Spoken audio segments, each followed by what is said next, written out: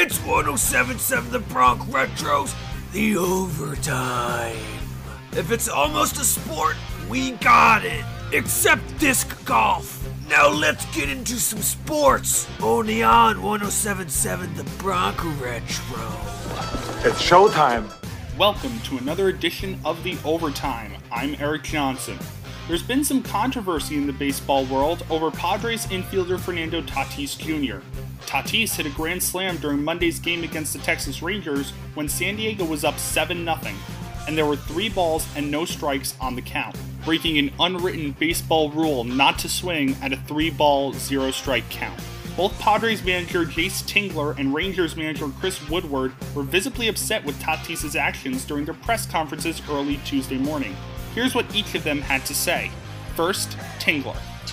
We had a little bit of a comfortable lead, and we're not trying to run up the score or anything like that. And so put on the take sign and probably see a strike right there. And now Woodward. Yeah, I didn't like it personally.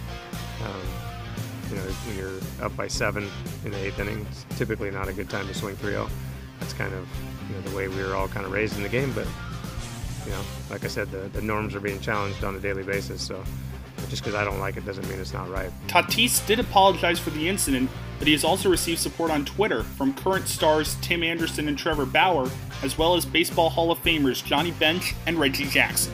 NHL legend Dale Hawerchuk passed away on Tuesday at the age of 57 after his second battle with stomach cancer. Hawerchuk primarily spent his 16-year career with the Winnipeg Jets and is the franchise's all-time leading scorer. He acquired 1,409 points in 1,168 games, and he was inducted into the Hockey Hall of Fame in 2001. Boston Celtics forward Gordon Hayward suffered an ankle sprain, and he will miss 4 weeks of action. Hayward suffered the injury during Monday's game against the Philadelphia 76ers. For this edition of The Overtime, I'm Erik Johnson. That was 1077 The Bronx Retros, the overtime.